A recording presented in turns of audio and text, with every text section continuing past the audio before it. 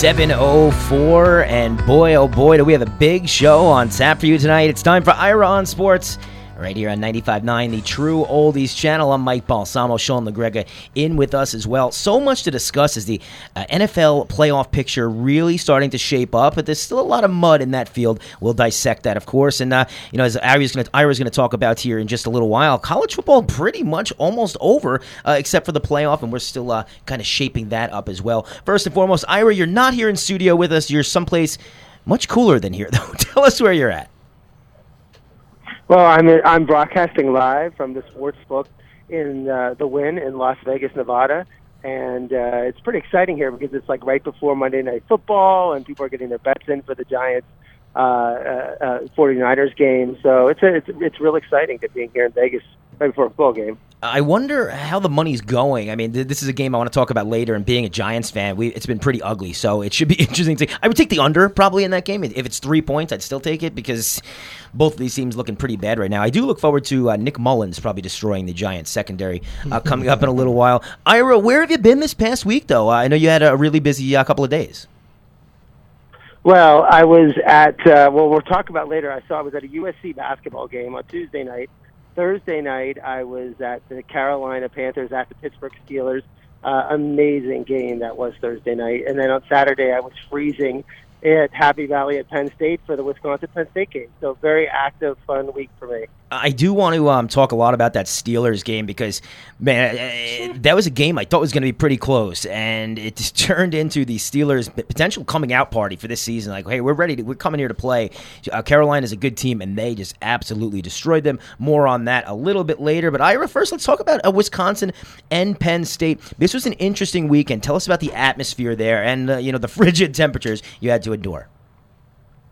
Well, I've gone to, sporting events my entire life.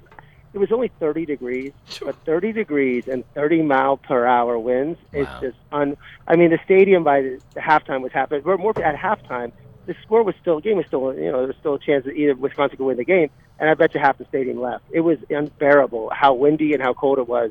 I was like wearing 25 layers. I looked like the Michelin Man, and I was able to survive. But it was one of the coldest games I've ever been to my entire life. Tell us a little bit. You are a trooper for sticking it out. I would have definitely been watching it at home. These were two preseason top 10 teams. Wisconsin obviously didn't come in with their normal starting quarterback, though. No, and it's like two teams. It's like watching.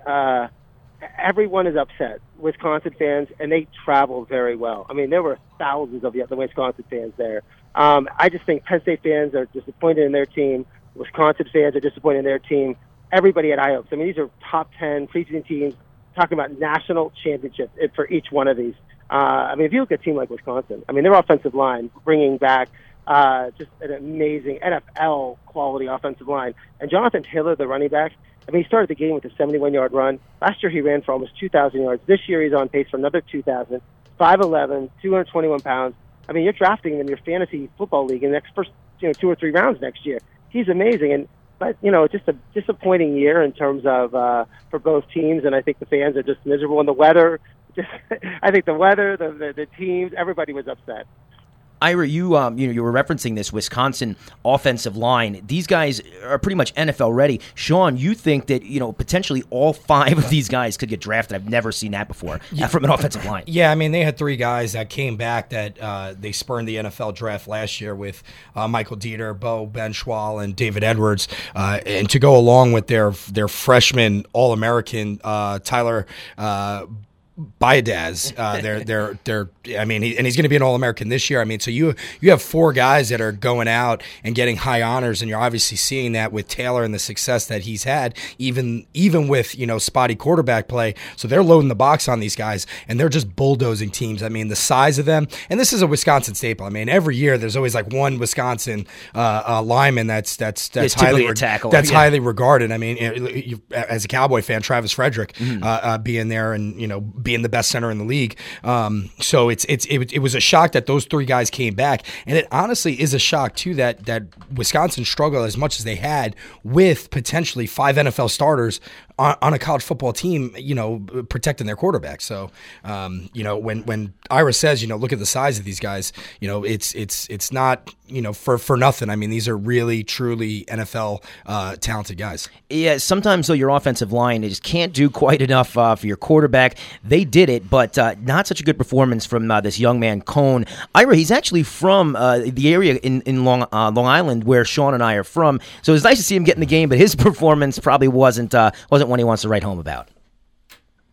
Well, he was 9 for 20, 60 yards, two interceptions, and I think I was shocked to see the coaching, the play calling. I mean, clearly their offensive line just dominated Penn State's defensive line, and they chose to throw some stupid passes. I mean, the play calling was horrendous, and I know James Franklin gets criticized from Penn State. I mean, there's that poll where he's like the worst play calling coach and everything. And you've seen during the year against Ohio State and the going with the wrong play at the end of the game and all the question marks. I mean, I think he finally met his match, and Paul Chryst, who, again, it's just these terrible play calls where you just scratch your heads. It's like, you need 2 yards. You have an offensive line that outweighs Penn State's almost 2-1. Just run the ball in the middle. Taylor's a great running back, and they chose not to do it. Really poor play calling, and, losing 22-10 against Penn State. Besides that first touchdown, they didn't get much offense going. And it was the one thing about Penn State, McSorley is so beat up, and he's the trooper, the quarterback for Penn State, and hanging in there. But they have a running back, Miles Sanders, who sat behind Barkley last year and who was actually higher rated than Barkley. And he ran 23 times for 159 yards and a touchdown. And he's having a good year, 1,000 yards rushing. He's had games where he's rushed 200 yards against Illinois, 162 against Michigan State. But against the losses against Michigan, 14 yards, and 43 against Ohio State. I mean, he's probably going to go pro after this year. He's had he's a very good running back. Penn State just wasn't able to get him in the right situations and utilize him correctly. But it was just, it was great to be at the game. It was disappointing. I mean, we won. Penn State won. And they're 7-3. Wisconsin 6-4. Not to belabor the point in terms of Penn State, but it was disappointing, but there was a win they needed to have to make. It's interesting what you brought up, and I've heard this mentioned a little bit earlier in the week, that the most important player on a football team in this era, the way we're playing offensively now, the quarterback's the most important, and the second most important person is the play caller. So it's interesting, you bring that up, and we've seen this, how guys like Matt Nagy is transforming Mitchell Trubisky before our eyes, Sean McVay, calling plays for Jared Goff, and completely just, revamping these guys' entire careers or starting them off on the right track due to the play calling, and you don't always get that. Tell us a little bit about Wally Triplett. I didn't know who this gentleman was, but he's kind of important to you, Well, there's a chant called, if you ever hear a Penn State fan goes, "We are," there goes, "We are," and then someone says Penn State. And it started in 1946. Wally was one of 2 African Americans on the Penn State football team, and they were supposed to go to play Miami in the game. And Miami said, "Well, you guys can come down here. It's great, Penn State, Miami." And they said, "But you can't bring your 2 African Americans, and you can't play the game." And Penn State just ended up canceling the game, not playing the game, saying we're not going to have anyone there. But in 1947, they qualified for the Cotton Bowl to play against SMU. And they were supposed to go, and Wally was the only African-American on the team at the time, and they were supposed to go down there. He was a great wide receiver for Penn State.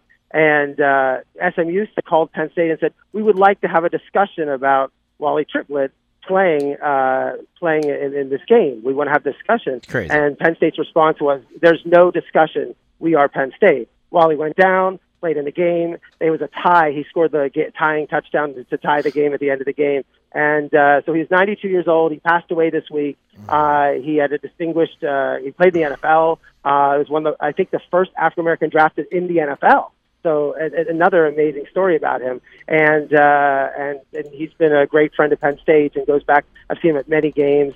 But just a truly inspiring story. And that's where the chant, when people say "We are Penn State," that's where the chant comes from. It's 7:14, Ira on Sports, 95.9, the True Oldies channel. Mike and Sean are here as well. Let's talk about Syracuse and Louisville, Ira. This one did not go good for Louisville. They're not having a good season, and Bobby Petrino is going to pay for it, huh?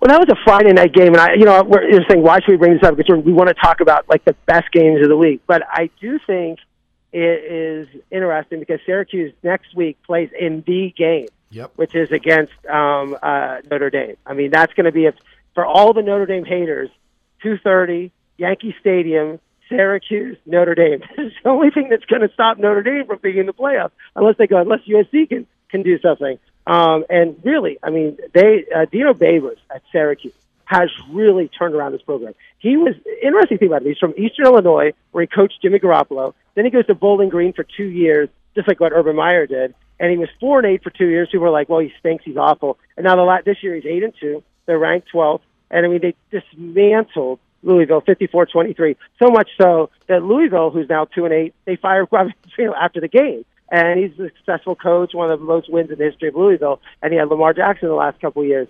But I just think it's interesting from the point of this is Syracuse. Can Syracuse pull? I mean, their losses this year were to Pitt, and they lost a very close game to Clemson. And could they be the team that finally beats Notre Dame? Well, let's talk about Notre Dame for a second because they had a convincing win over Florida State. Granted, Florida State isn't what they used to be, but they shellacked them. It was 42-13. Notre Dame is making people look silly. Yeah, I mean, that game, again, I don't think Notre Dame was favored by 15-16 going in the game. I don't know why they wore their green jerseys for the fourth time in Brian Kelly's history. They used to wear, before 1964, they always wore green. And the green is famous because in 1977, when Joe Montana was a quarterback, they came out in green jerseys for the first time in like 13 years. They ended up beating USC 49-19. But it didn't really matter. They could have worn any kind of jersey. They were up 32-6 at halftime.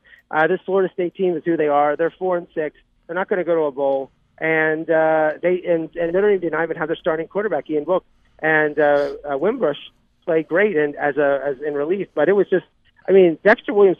Two things since the beginning of the year. They got Ian Book as a great quarterback, and this Dexter Williams ran for 200 yards. He didn't play for the first 4 games of the season, and he's played great. I was not a fan. I was not sold on Notre Dame. And now I'm starting to get sold on them. Like, I don't think they're going to lose. I've sold. Like, they're going to make the playoffs, and because they don't play in a championship game, and they look great. I mean, they're just rolling.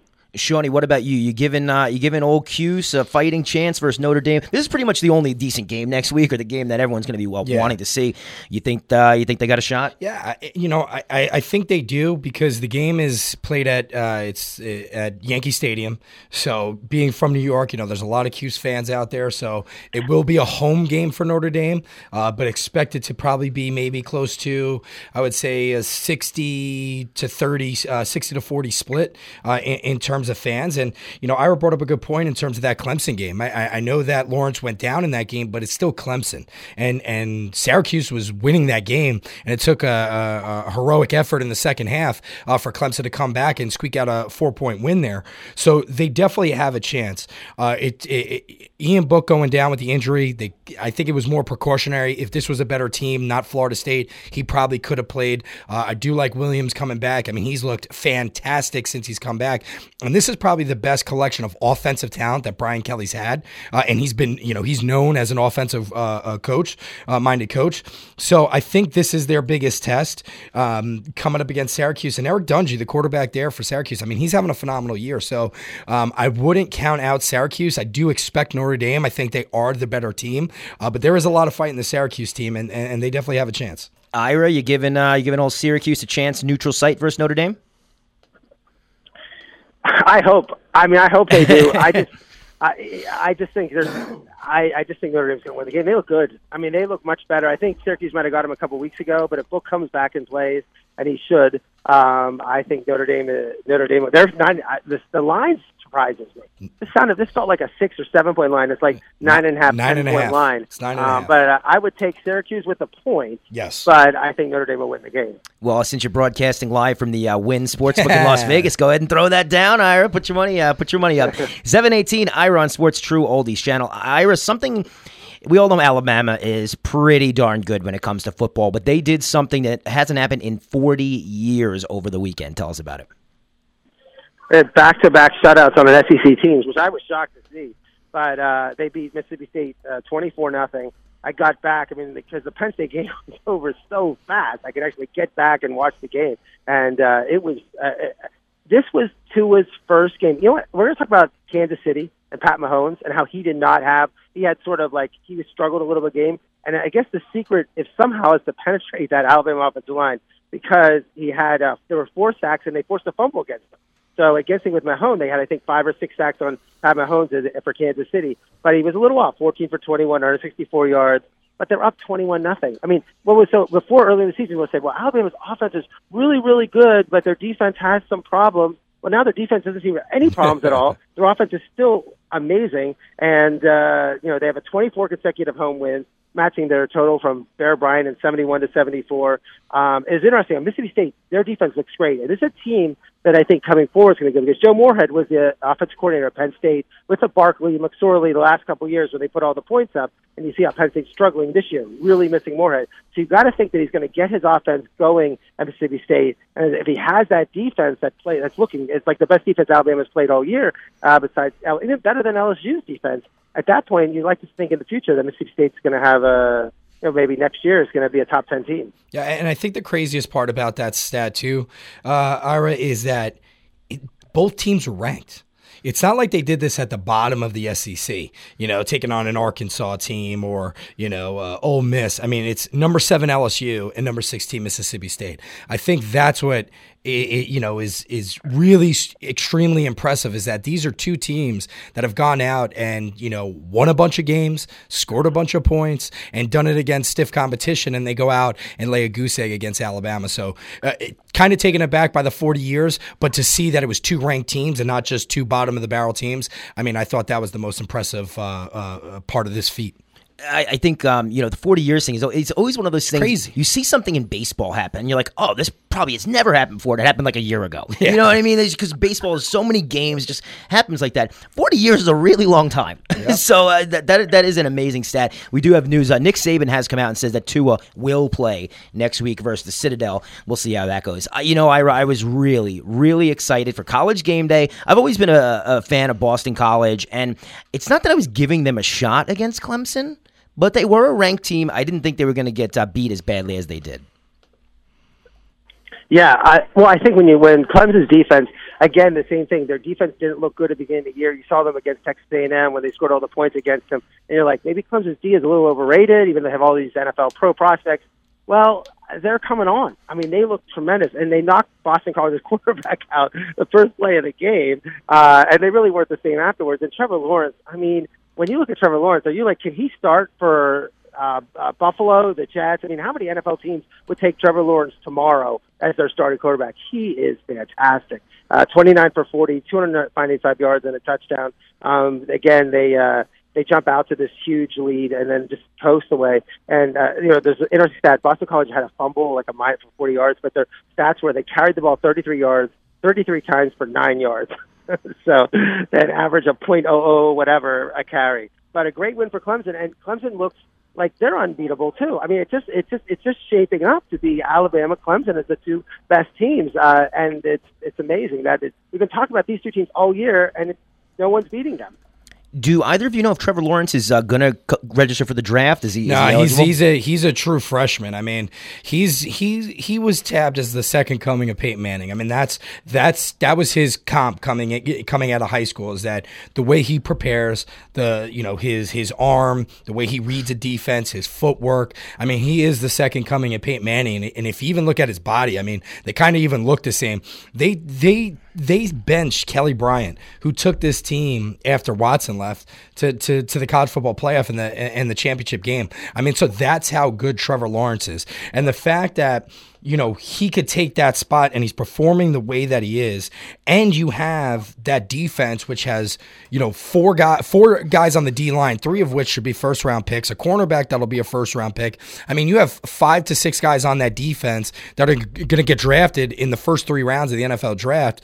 To couple that with the second coming of Peyton Manning on offense, I mean, you're starting to see them fire on all cylinders. So Aaron brings up a good point. I do believe, depending on how the seeding goes, we most likely will see another Alabama-Clemson national championship game. I'll be looking forward to it. Keeping it in college football here on Iron Sports and the True Oldies channel. Michigan and Rutgers.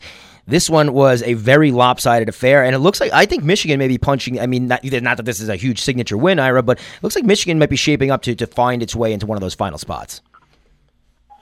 Well, I think we're going to talk about that in a second, but it looks like, as we just talked about, 1, 2, and 3. Bama 1, Clemson 2, Notre Dame 3. who's going to be that fourth spot? What team is going to be in that fourth that would probably play Bama in the first round of the playoffs? And Michigan, again, they've lost to Notre Dame. It's the only loss they've had all the year. But again, Rutgers is terrible. They come and they do what they have to do, and it's just setting up now, for the big game against Ohio State. If they get by this weekend, they're going to, with Indiana, they're going to be, like Ohio State, Michigan. And a lot of people, we're going to talk about it in a second, but a lot of people are not giving Ohio State any chance in that game. Ohio State has one loss too. They lost to Purdue. The winner of that game will probably, I think, be that fourth spot. Everyone's just banking that Michigan's going to beat, but it's at Ohio State. They've lost 6 years in a row to Ohio State. Don't just pencil Michigan into that fourth spot in that championship. They still have to beat Ohio State. Yeah, I mean, Ohio State's coming off a win versus a ranked Michigan State team as well, won by 20 points. So they're definitely going to be, someone to be feared. Let's talk about the number 5 team in the country. It's Georgia. They're really eyeing up that final spot as well, and they looked pretty good, Ira, handily beating Auburn 27-10. Well, I had one of my best friends was at the game, and he said, I've been to Georgia Athens for a game. I said the same thing. Amazing atmosphere. I mean, this guy's been to events like I go, and he said one of the best atmospheres he's ever been to his entire life. It's just something to see. The fans are into it. It's a great team, great tradition. I mean, they're running backs. I mean, you watch the NFL. I mean, it's every running back either it seems like Alabama or Georgia running back, and then they have 2 that are going to be pro prospects. Swift ran for 17 carries, 186 yards. Holyfield 15 for 93. They beat Auburn 27-10. They're rolling along, and as we talked about in terms of who's going to be that fourth spot, all they have to do is they have to beat Georgia Tech, and then they have to beat Alabama, and they're going to be in it. And they beat Alabama, they're at the fourth spot. I don't care. I have friends who are Michigan fans. Ohio. I mean, if Georgia beats Alabama in the SEC championship game, Alabama's still going to be in the Final Four, but Georgia's going to have to be in it. It's going to bump Michigan, Ohio State, Oklahoma, West Virginia, all those other teams out. It's going to be really interesting to see how that plays out, and we'll get you guys' picks on that in just a second. But first, Ira, one of my favorite things that we do here on Ira on Sports is you constantly blasting the Big 12. They just don't want to play any defense, and I think that's pretty much what we got, a flag football game with Oklahoma and OK State, 48-47. I got to watch it. I mean, tell you, the games are entertaining. But because they're actually competitive, unlike the Pro Bowl. But watch the games. I mean, the commentators are not harsh on these teams. There is just no tackling. It is flag football. Like, they're reaching for flags. Like, if a running back or wide receiver has a head of steam, the defense just lets him score. Nobody wants to tackle. I just think there's a rule that we do not tackle in this league. It is unbelievable. Oklahoma now, in back-to-back weeks, gave up 46 points. Last week to Texas Tech. They gave up 47 this week. They gave up 93 points in 2 weeks, and they won both games. This is insanity. I mean, the numbers are crazy. The quarterback for Oklahoma State, Taylor Cornelius, threw for 34 for 50 for 503 yards and 3 touchdowns and lost. Oklahoma State had 640 yards in offense. Oklahoma had 702. Now, I know we throw out stats all the time, but that's just enormous numbers. Like, that's what you hear from Division III, Division IV, whatever, high school, football like that. And it's just a crazy game, back and forth, everyone scoring. The interesting stat, I love, the third downs. Oklahoma was only 3-10 on third down. They've scored 48 points, but they were 3-10 on third down, meaning that just every play was a long running play for a touchdown. And Oklahoma State scored with a minute to go, and they were down to round 1. And instead of going and kicking extra point, they just went for 2. And Cornelius, he had the receiver if he threw it open, but he missed the pass. He had a great game, and then Oklahoma ends up winning by 1. But the lack of their defense is just going to – there's no way they're going to put them ahead of Michigan or Ohio State. They're going to have to hope that Michigan and Ohio State somehow lose twice. But I don't see Oklahoma or West Virginia jumping into that 4th spot.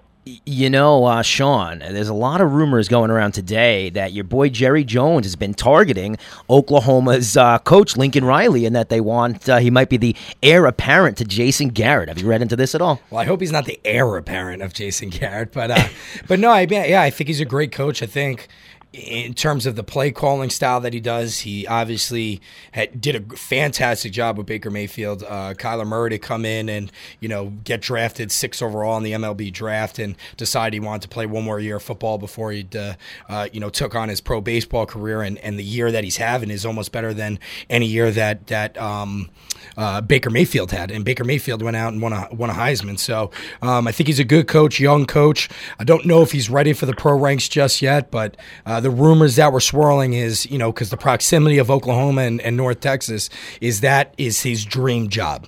I've also heard him paired with the Browns. The Browns looking for a new head coach, so potentially going to Cleveland and reuniting with Baker. But the rumors were that if he was to leave Oklahoma, he would only do it for a pro job, and it would be the Dallas Cowboys. So.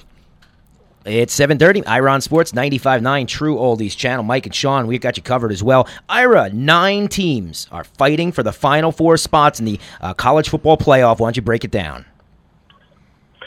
Well, as we talked about before, Alabama has Auburn and Georgia left. They're going to massive favorite over Auburn in 2 weeks. They play the Citadel this week. That's a scrimmage.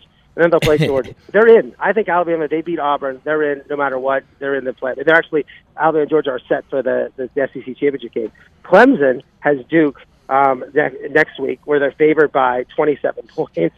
And then they play South Carolina, who they should easily dispatch. And then they have the ACC championship game. The weird thing about that game is Pitt, who is 6-4, but they're 5-1 in the conference. They may play Pitt in the ACC championship game and be like a 30-point favorite in that game. So it's just hard to see where Clemson and Alabama. I mean, I see Georgia maybe being Alabama, but Clemson is just. I just can't see them losing, and they're definitely going to be in the playoffs. Then Notre Dame, we have Notre Dame. So Notre Dame goes. They have Syracuse, which could be a loss, and then you at USC. And then they don't play a championship game. So 1, 2, and 3 look like they're going to be in. Michigan, they have that loss to Notre Dame. They play Indiana, then they play Ohio State. And Ohio State has the same situation where they play Maryland, and then they play Michigan. But the weird thing about the Big Ten is you're like, oh, then there should be a championship game. Northwestern, who is 6-4 on the year, have clinched themselves into the conference playoff game. They could actually lose to Minnesota, lose to Illinois, be 6-6, and play in the Big Ten championship game, which is insane. Now, the WVU and Oklahoma situation, WVU actually plays at Oklahoma State. They're the one team that could lose next week because they have I think their line is like 7.5. So they potentially could lose. I mean, watch this game. It's going to be another 50-48 game. And then Oklahoma plays Kansas, and then they play West Virginia, then they replay each other again. And then Washington State just sits out there hoping total chaos happens. And the only thing about exciting about Washington State is their Minshew, their quarterback, is definitely going to be in New York. He's 35 for 58, 335 yards this week, 2 touchdowns. For the year, he's 29 touchdowns, 7 interceptions. He's phenomenal. He's a great quarterback. He's a great story. Mike Leach is doing an amazing job there at Washington State. I'm telling you, I think Mike Leach is going to be a candidate for Maryland. He's going to be a candidate for a lot of these other jobs that are going to come open this year.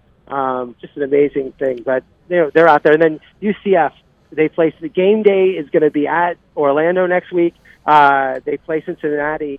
Everything could possibly happen. Everybody has 2 losses. Perhaps they can sneak in and get that 4th spot. But I'm telling you, every year college football is chaos, chaos, chaos. And this year has just been Alabama, Clemson, Notre Dame. There really has not been that chaos, and there's only like 2 to 3 more weeks. I mean, actually, next week nothing's going to happen, but after that, just 2 more weeks that potentially going to be chaos. So let's go. You're at the Wynn Sportsbook in Las Vegas. If you had to throw some money on it right now, who were you taking to get that final spot in the playoff?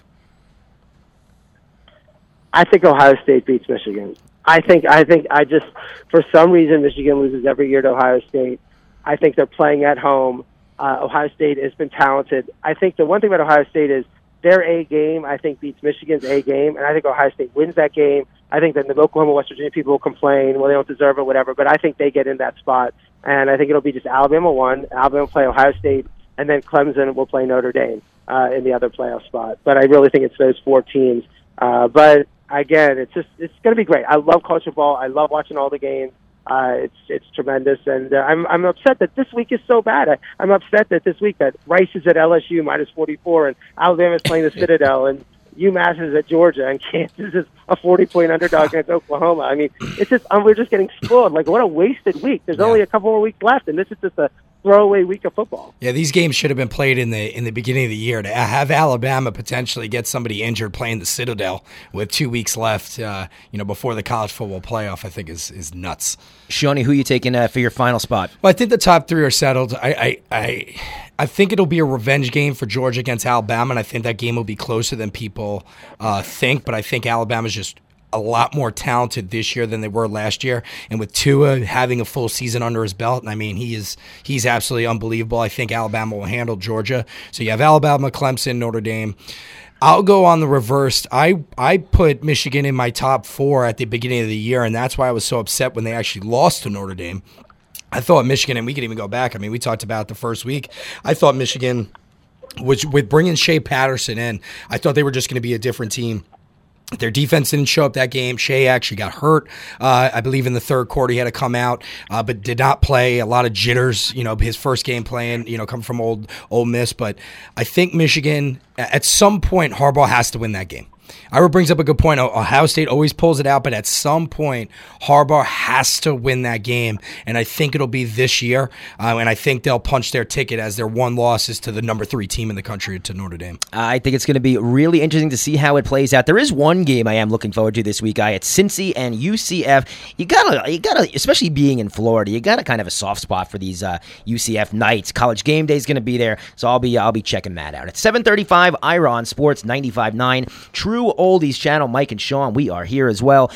Let's jump into the NFL. You were at the game. The Steelers absolutely destroyed Cam Newton and the Panthers. I got to tell you, I was one of these guys, for fantasy purposes, wasn't buying the Christian McCaffrey train. It kind of was underwhelming last year for where he was getting drafted, and he was on my do not draft list for where he was going this year, and I was clearly wrong on that. So tell us about that game. And Thursday Night Football, it really is kind of a mess.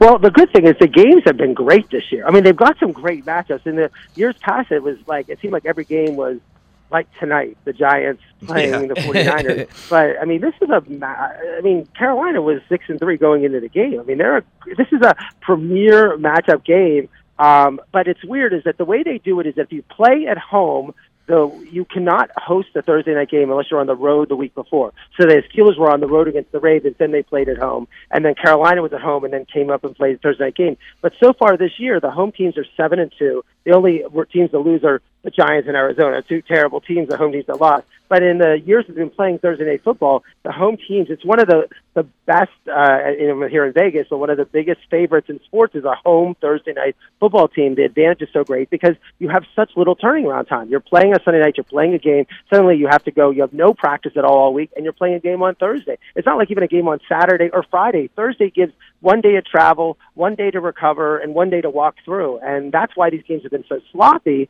And also, what these games have tended to be a little blowouts is that once a team gets a lead, the other team can't catch up, and that's sort of what happened on Thursday. But it is really interesting. But Fox is paying this year $50 million a game. That's why you see Aikman and Buck on the game. They are treating it like a major game, and I think the ratings are up this year too because of the games and the fact that Fox took this over, and they're treating it like a TV show that's on Thursday night.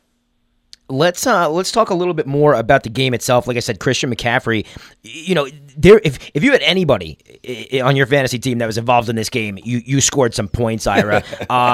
Juju and Antonio both had touchdowns. Tell us about it. Well, I think it was interesting is that the first drive down, Carolina goes down, and they score on 4 plays. McCaffrey just took a screen pass and went in. I mean, he's having a huge year, as you mentioned. I mean, last year he rushed for 435 yards. This year he has 579 for the whole year. And he's always somebody who's 80 catches last year, and this year he's on pace for 90. And he is now, he is great. He's staying healthy, playing all the games. So they go down I'm nervous. But then in 11 seconds, the Steelers come down. Juju scores a 75-yard touchdown pass. The next thing, Cam Newton gets the ball and throws a pick six to Vince Williams, the one who replaced Ryan Shazier, who's now Vince is really picking it up. And suddenly in 11 seconds, the Steelers up 14-7. And they capped it off. They just rolled the entire first half and the second half. They were up 31-14 at halftime. Antonio Brown had an amazing catch. And then they started the second half with 3 more touchdowns. and then Carolina fumbled the ball, and they got the ball, and it's 52-14. I mean, in an NFL game, 52-14, I mean, that's, again, high school football, Big 12 football maybe, but not the NFL games. I mean, in the first, let's get this straight.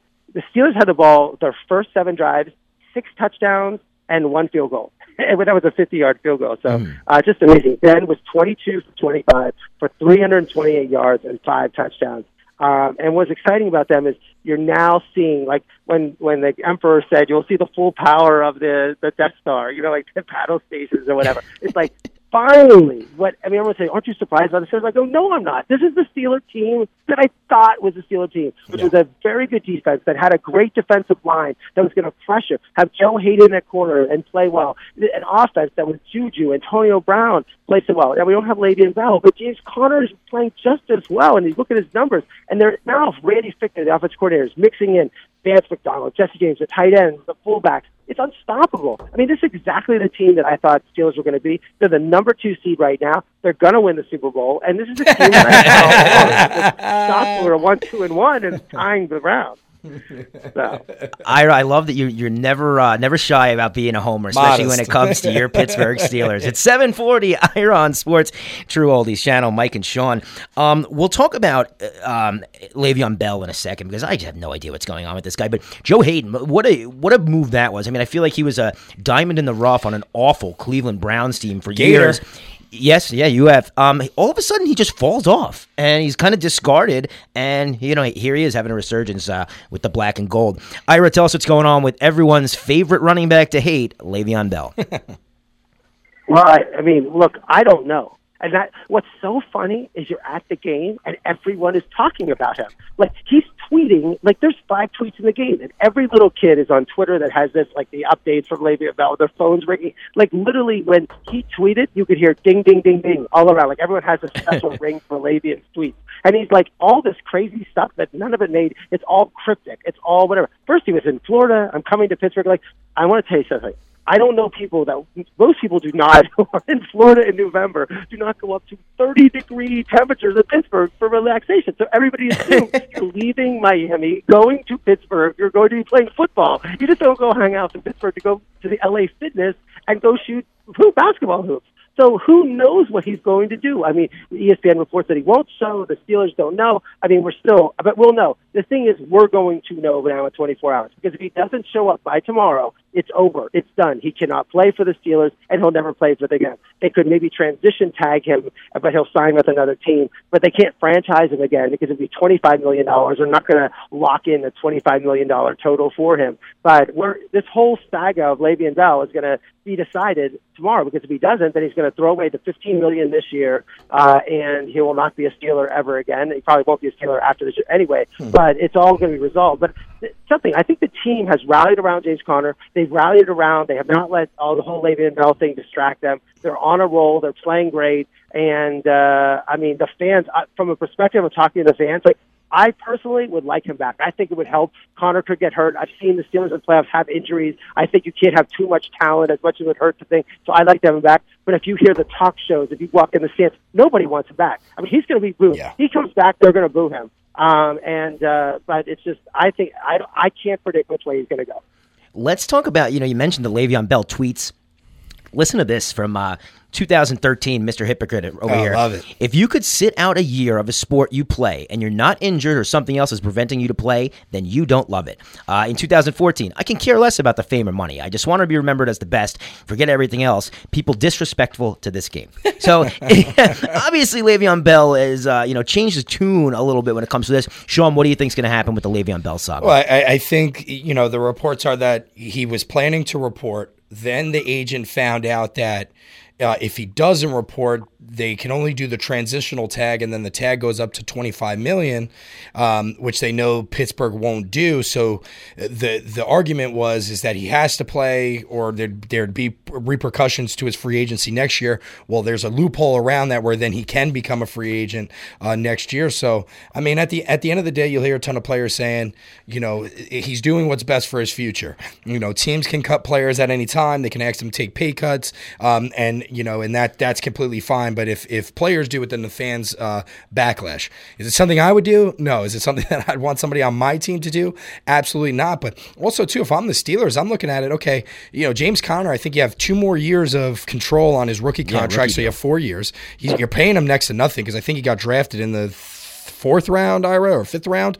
And if you look at his number, $700,000. Yeah, $700,000. Exactly. And if you look at the numbers, he's actually performing better with even in all aspects. I mean, they were nervous. Can he catch the ball and can he run out of the backfield? He's doing that at a better clip through the first 9 weeks of a season than Le'Veon Bell has ever done. They went back and they looked at it. I saw the graphic. I don't have the exact stats, but I remember too. The one was Connors is up to 10 touchdowns. Le'Veon only had 5.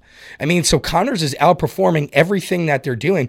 And, going back to this guy's story, being a Pittsburgh guy, going to Pitt, having cancer, coming back. I mean, this kid could have died and he's coming back and he's performing. He's doing it the right way. He's endeared himself to, that team, to his coaching staff, and to the fans that if I'm the Steelers, I would have tried to trade him at all costs, got anything. I don't think they handled that well, but I would, at this point, just cut bait and get Le'Veon Bell out because you have a great young talent in James Conner who's doing it the right way. Yeah, talk about, fitting the mold of what Pittsburgh Steelers fans want a player to be. I mean, the guy Conner is absolutely, checks every box. Now Le'Veon, blue collar. Yeah, and now Le'Veon's coming out as, a real piece of work. Yeah. It makes perfect sense. I don't expect to see Le'Veon in orange, in yellow and black next season. Sean, a lot of media pundits were calling it, even Ezekiel Elliott came out and said that the Cowboys were must win versus the Eagles this past week. Got to tell you, I didn't think you guys were going to win. I thought that, Philly's obviously not having the season they had last year, but you guys have looked bad coming into this. Did you think this was a must-win? And, how did you guys, manage to pull this out? Well, it's definitely a must-win. I think that, it's a division game, and anything can happen, especially in the NFC East. I mean, we just kind of beat up each other. Doesn't matter. Throw out the records whenever it comes to a division game, in the NFL. So I don't really put too much stock into that. But it was a must-win game. I mean, you drop to 3-6 if you lose. I think when you look at it, though, it really showcases where these two teams have gone, from the Cowboys from 2 years ago with the rookie season, from Dak and Zeke, to even last year with Wentz. I mean, they're two different teams. And the biggest thing is the line up front. Cowboys defense has been playing phenomenal, but Wentz is under immense pressure almost every single game. Same thing with Dak. I know a lot puts on Dak's shoulders where he's missing throws, he's this, but he has no time. I mean, there was one stat I saw, 2016, he was hit 60 times. In 2017, he was hit 77 times. It's been 9 games, and he's already been hit 60 times. So we lost our all-pro center. Zach Martin went out for about a quarter. We lost our starting left tackle. I mean, so the offensive line for both teams is absolutely decimated. But I definitely think it was a must-win for the Cowboys because if you look at the schedule coming up, there's some winnable games there, and they can make up some significant ground. It helps that, Carolina lost, the Eagles lost, but we have Atlanta coming up, which they just lost to the Browns because their defense is atrocious. Then you have the rematch against the Redskins, and then you have the Eagles again. Well, the Eagles are now 4-5, and guess who they get coming in? The Saints, who are absolutely rolling on all on all cylinders that was right an now, impressive firing game on all cylinders. So I think it was a must-win game for both teams, and I'm just happy the Cowboys came out on top. Ira, let's talk about Ryan Fitzpatrick is back to being Ryan Fitzpatrick, and this was probably the ugliest game of the week. It was the Redskins versus the Bucs. Let's hear about it. It's just amazing, the stat line. Well, first of all, what's interesting with the Redskins is Alex Smith is playing like the Alex Smith did at the 49ers. Alex Smith with the Chiefs, 19 for 27, 278 yards, 1 touchdown, wins the game. But they only had 200. If I said one team had 500 yards and one team had 280 yards, and the other one team had 29 first downs and the other team had 15, I'd say, well, the team with the most won. But they actually lost. I can imagine that with 29 first downs and 500 yards, that the Buccaneers scored 3 points. I just think that's unbelievable. It's like unheard of. It's impossible. I mean, they only punted once all day. And you scored 3 points. They had 2 interceptions, a fumble, and missed 2 field goals, and they cut their field goal kicker. I mean, if you miss 2 field goals now in the NFL, you're cut. Like, it's over. Like, just wait. Like, it's not like you missed 2 blocks. I mean, it was just Bucs have the league passing attack, and they scored 3 points in the game, and they punt once. They have 500 yards. just the stats just unbelievable that you can actually be as dominant they were. But the Redskins, what I say is the Redskins found a way to win. They're 6-3. They're 2 games up over the Eagles and the Eagles and the Cowboys. And they were loving that Cowboys win. Yeah, for sure. They were very happy. It was just a very strange game. Yeah, like you said, 500 yards and 3 points. You never ever see that. This is Iron Sports at 7:49 live on 95.9, the True Oldies channel. Mike and Sean are here as well. I was in New York over the weekend, hanging out on Sunday with a bunch of my Jets fan friends, and I got to my friend's house a little bit late. And it was maybe like 1:20, and the game was already over. This was a really bad loss, and I thought the Bowles was going to get fired at halftime. Yeah. It was a joke, Ira. 41-10, an awful Buffalo Bills team shellacks the Jets. Well, I think expectations. The Jets, we talked about this last week, the Jets were 8-point favorites. When have the Jets ever been 8-point favorites? They're 3-6. They're terrible. They're 8-point favorites. They come out. I mean, they were down at halftime 31-3. The Buffalo started Matt Barkley at quarterback, who's been on like 8 or 9 teams as backups, and it was just unbelievable. And you remember the Bills' offense against the Patriots? I think it was that Thursday night a few nights ago where they just knock at the offense, where the defense played great, and they're just putting all these points on. Supposedly the Jets had a good defense. That was the strength of their team. Just unbelievable. When people say this is the worst loss in Jets history, and history has had a lot of losses. It's just amazing. That's why we were talking about why I don't really want to talk in our show about like games that don't really matter. But it was just it stood out. It's like it was one of the worst performances you could imagine an NFL team having. It was absolutely disgusting. We got to speak. I don't want to call it disgusting, but the Titans and the Patriots game. It's always difficult to go on the road, and the Patriots, they've shown that they do have flaws this year. I wasn't expecting the Titans to just, shellac them 34-10, but that's what happened, Ira. And this is, I'm thinking maybe it's some of Mike Vrabel just knowing, having Belichick's number, because it's very rare, that a Bill Belichick-led team looks unprepared, and that's exactly what the Patriots looked like yesterday.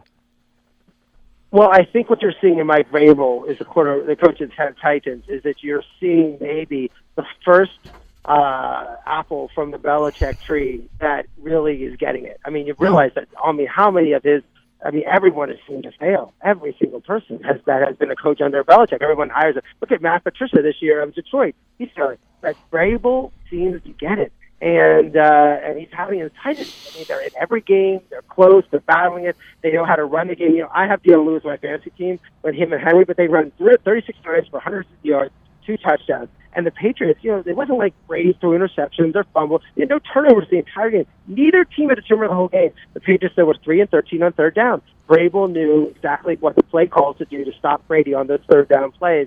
And, it was the not having Gronk in the game certainly hurts the Pats, and they were looking at it, and it's a tough playing on the road. But it's great for the Steelers because now the Steelers are now the second seed. But of course, if the Patriots beat the Steelers in 3 weeks, or 4 weeks really, then they would get back to that second seed. But this is going to hurt the Patriots catching the Chiefs for the number 1 seed in the.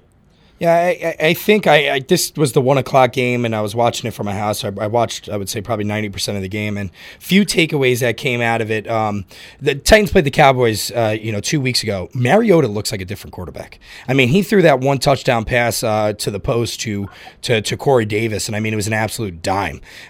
He has really come on. I think his accuracy's up. You're starting to see flashes from that number 5 overall pick in Corey Davis. He's finally looking like a true number 1 wide receiver. One thing that one of the commentators mentioned was on Brady just not trusting what he was looking at. I thought Vrabel disguised a lot of things. So almost it was like Vrabel outcoached Belichick. I don't think the Patriots didn't prepare. I just think that Vrabel did a really good job of disguising some of the schemes and packages his defense was putting together. And you could just kind of see that in the way Brady was not trusting what he saw, not trusting the lanes that were open. And it looked like, for me, for the first time, that Brady showed a little bit of his age. I mean, I've never seen a game where Brady had so many wobbly balls thrown. I can't remember ever.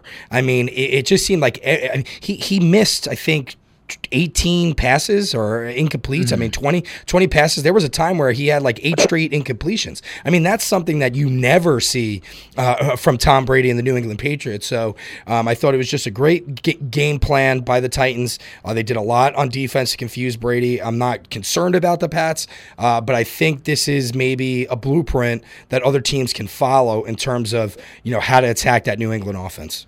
One thing that stands out to me is the touchdown number. I mean, Brady obviously didn't have a touchdown versus the Titans, just one against the Packers in a high-scoring game, and then the week before that, no touchdowns versus the Bills. So that's got to be a little bit concerning there. It's 7:54, Ira on Sports 95.9, True Oldies channel. Speaking of concerning, Ira, if I'm the Rams, I'm 9-1, but the defense that's supposed to be the best defense in the league.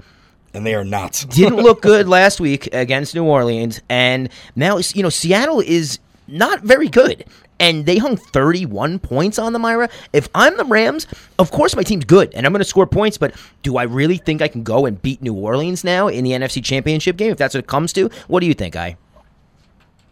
Well, it's interesting. Elite quarterbacks could definitely beat the Rams. What an exciting game, though. Russell Wilson, I mean, he's awesome. He really keeps his teams in the game. Again, we talked about this last week about Aaron Rodgers. Oh, I don't have enough talent. I have no one around me. I have this. Woe is me, Aaron Rodgers. Russell Wilson should be woe is me, Russell Wilson. Russell Wilson there's no wide receivers on his team. His running back. Anyone who plays fantasy football, every week it could be anybody. There could be like one of 5 choices who's going to be the running back for Seattle. And he sometimes keeps these teams in the game. I know they're 4-5. I know they're struggling this year, but Russell Wilson played great. Like, clearly the Rams on defense, they are struggling, back-to-back weeks in terms of difficulty in terms of with the points. However, Goff, 318 yards, Gurley, 16 carries for 120 yards. I love their offense. Brandon Crooks are getting him involved. He was phenomenal. I think if he played, if he's healthy, New England would have won the Super Bowl last year. It was a good win. I'm not good. I'm saying their defense doesn't have problems. I'm concerned if I'm a Rams fan, but their offense is just rolling, and I think their defense is going to figure it out. But they're exciting to watch, and that game was great. You want to know what my favorite game of the week was? Let me tell you a story about a few years ago. I always try to go to an away Giants game, see a new stadium.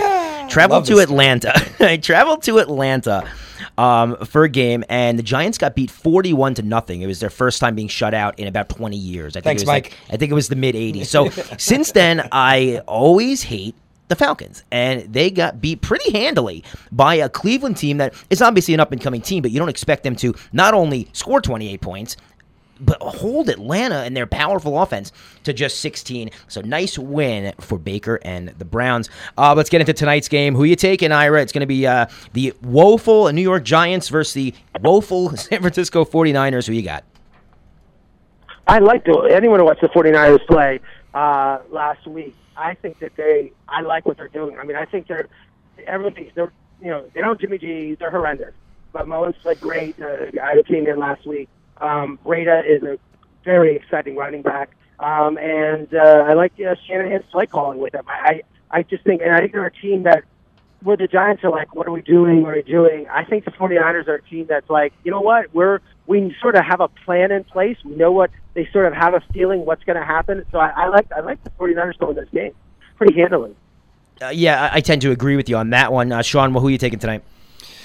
I think I'm going to take San Fran, but I think it's going to be a more exciting game and actually fun to watch because I think it'll be high scoring.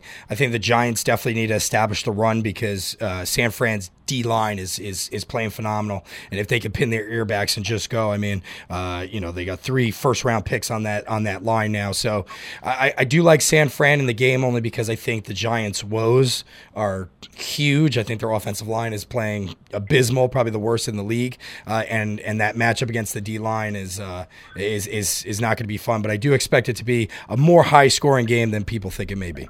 Let's get into basketball real quick. Not that much time left here on Ira on Sports True Oldies channel. Ira, the Raptors are now on ESPN's power rankings are number 1 over the Golden State Warriors. Not sure I agree with that, but I mean they're 12-1, and you had predicted Milwaukee to be looking pretty good, and they've come out hot as well. Yeah, I'm surprised about the Raptors. Quali Leonard has Nurse, the coach, has somehow seamlessly put everybody in there. They have Siakam, a guy that hadn't really played on the team last year. But they started well. Everyone should calm down about the NBA in the first month and a half. I mean, what happens is, I remember once a year Atlanta went out like 15-1 and really wasn't anything but. And this is really a time. Remember, the season didn't start till like the middle of November years ago. They just started so early. But the Raptors look really good. The Bucks really look good, and the Celtics are struggling. And a team like the Wizards at 3-9 look horrendous. And this is like a team that they brought almost everybody back except they added Dwight Howard from Martin Gortat. They were in the Final Four of the East last year, and they look at a team that's not going to even come close to the playoffs right now.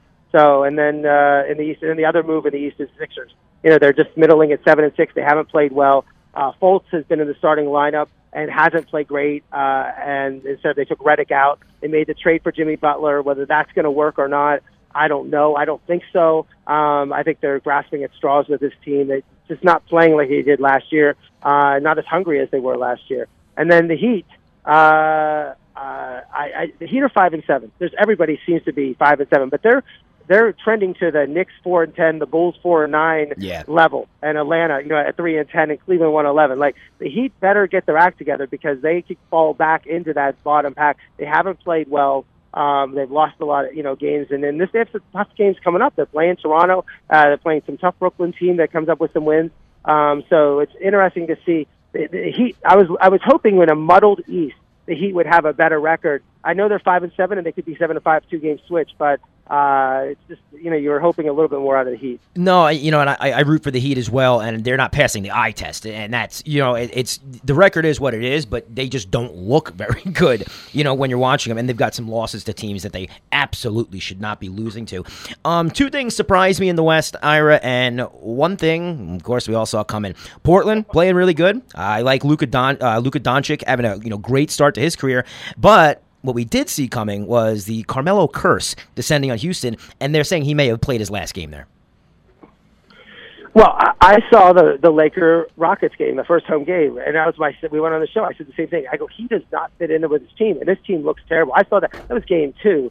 I thought the Rockets looked awful. Harden looked out of shape. The team didn't look – this is a team that how about last year, the number one offense? This year, like the 26th. They went from 1 to 26 in terms of the number one offense. They look awful. They look terrible. They have a lot of problems, but that opens up the West for a lot of other teams to get that number 2 spot. Portland is, they kept the core of their team intact: McCollum, Lillard, Nurkic, and now they're 10-3 and they're playing great. I think the Thunder has played well 7-5 with Westbrook out.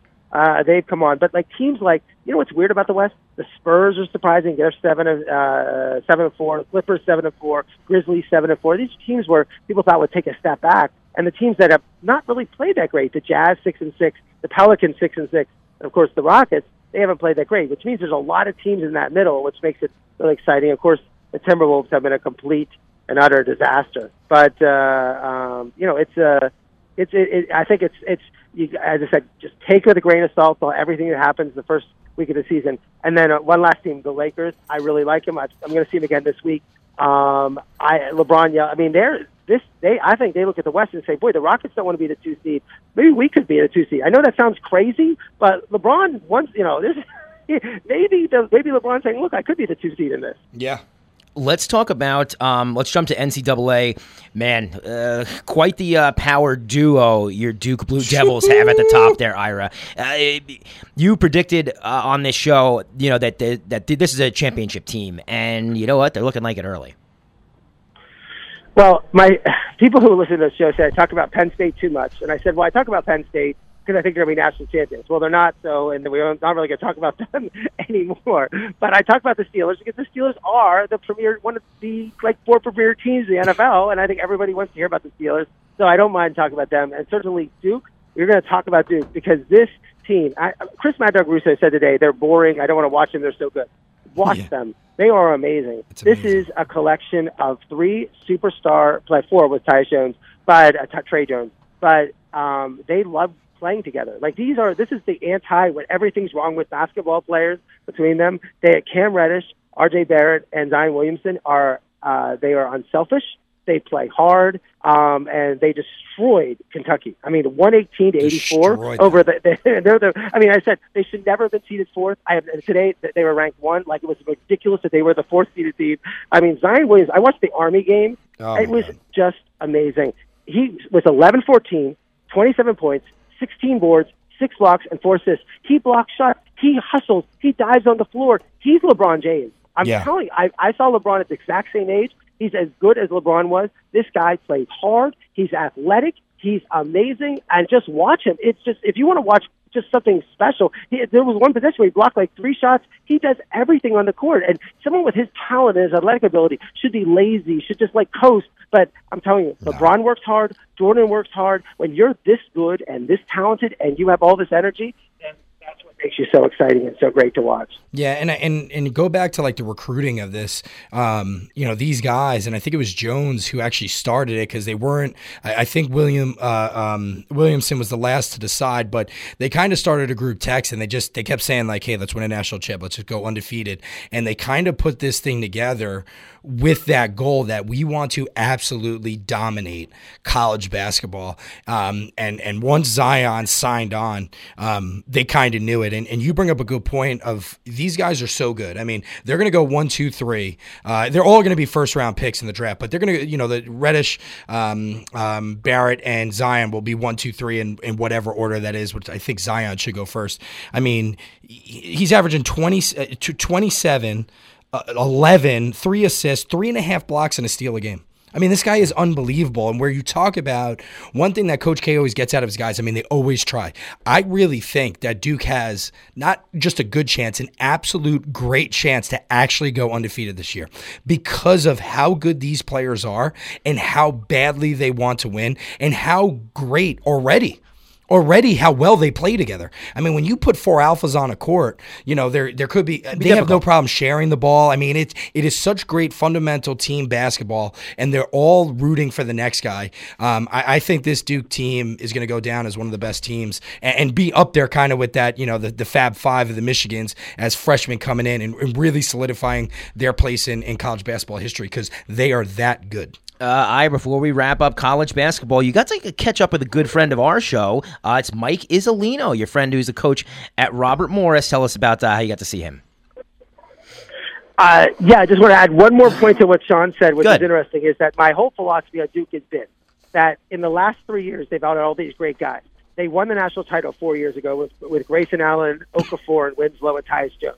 And they're like, but the problem was Grayson Allen. As much as I like Grayson Allen as a player, but then the next couple of years kept deferring to him. So the next year they had Brandon Ingram. We saw how great Brandon Ingram is for the Lakers and everything, but they lost 11 games, lost to Oregon, but they were all deferring to Grayson Allen. Next year, Jason Tatum's on the team. Again, they had 9 losses and lost to South Carolina. The next year after that, again, deferring to Grayson Allen, Wendell Carter and Bagley. They lose 8 games, lose to Kansas. Finally, there's no senior they're deferring to. There's no leadership, but they don't need leadership. Yeah. These young guys, they are the leaders. They are the winners. You have the most talented players on the team playing the hard in leadership positions. So that was just I'm so high on this Duke team. I can't be any higher on the team. But I went to see Robert Morris play at USC. So it was interesting going to see at USC the game on Tuesday night, at the same time the Kentucky Duke game was on. And they almost beat USC. They were up by 5 points on a team that a lot of people had in the top 25. But they played at the Galen Center. It's a beautiful arena at the USC campus, but there was maybe like 500 fans there. But it was an exciting game, and they were almost, it was like with 10 minutes to go in the game, and Robert Morris was up 5, and USC went on a huge run and won by 20. But it was great to be at the game, and I love college basketball and seeing that atmosphere. All right, guys, before we wrap it up real quick, Ronald Acuna is going to be your National League Rookie of the Year. You like the pick, guy? Yeah, he's had a great year. The Braves are young, and they have a lot of young players like him. They might have the rookie next year, and they're a team that's definitely on the rise, and it's the one that's going to be favorites in the East next year. Shawnee, I think you could have made a case for Juan Soto, maybe a Walker Buehler. You think Ronald Acuna deserves this year? Oh, yeah. I think he had an absolutely phenomenal year and kind of was one of the catalysts that turned around that Braves franchise this year and really exceeded expectations for a young Braves team. So hats off to Acuna. Going to the American League, and maybe this is my Yankee homerdom showing, but Shohei Ohtani of the Angels going to be your American League Rookie of the Year over two budding superstars on the Yankees in Torres and Miguel Andujar. I really like this pick. No, I think Torres should. I think Torres is a better player. Ohtani was hurt most of the year. I mean, not most. He had different injuries, and certainly with the elbow. I think this was a Major League Baseball decision. Yes. I think this is a PR decision more than it was. We want to, because he's so popular in Japan. He's more popular because he pitches and he hits. I don't think this was actually on the field decision. It was one for the marketing of the game. And unfortunately, that's what I think this was. Shawnee, what about you? Yeah, no, and Ira, exactly what you said. I said to Mike before the game, it was definitely a PR decision. And it's not to take away from his achievements on the field. I mean, when he played, he performed at a high level, both, in the batter's box and on the mound. But, I thought for sure, I thought there was going to be some sort of co-MVP for both the Yankees players because, I mean, in terms of what they meant to that Yankees team coming in, taking over for guys that had injuries, getting brought up, and performing at the level that they did, and really being a catalyst for that Yankees team all year to get them into the playoffs. I just thought that it was a no-brainer to kind of do a co-MVP with those two guys. No, I would have loved to see that, but unfortunately, not going to happen. We are out of time. Ira, I want to thank you so much for popping by all the way from the Wynn in Las Vegas. On behalf of Sean, I'm Mike. Let's talk next Monday night. Ira on Sports.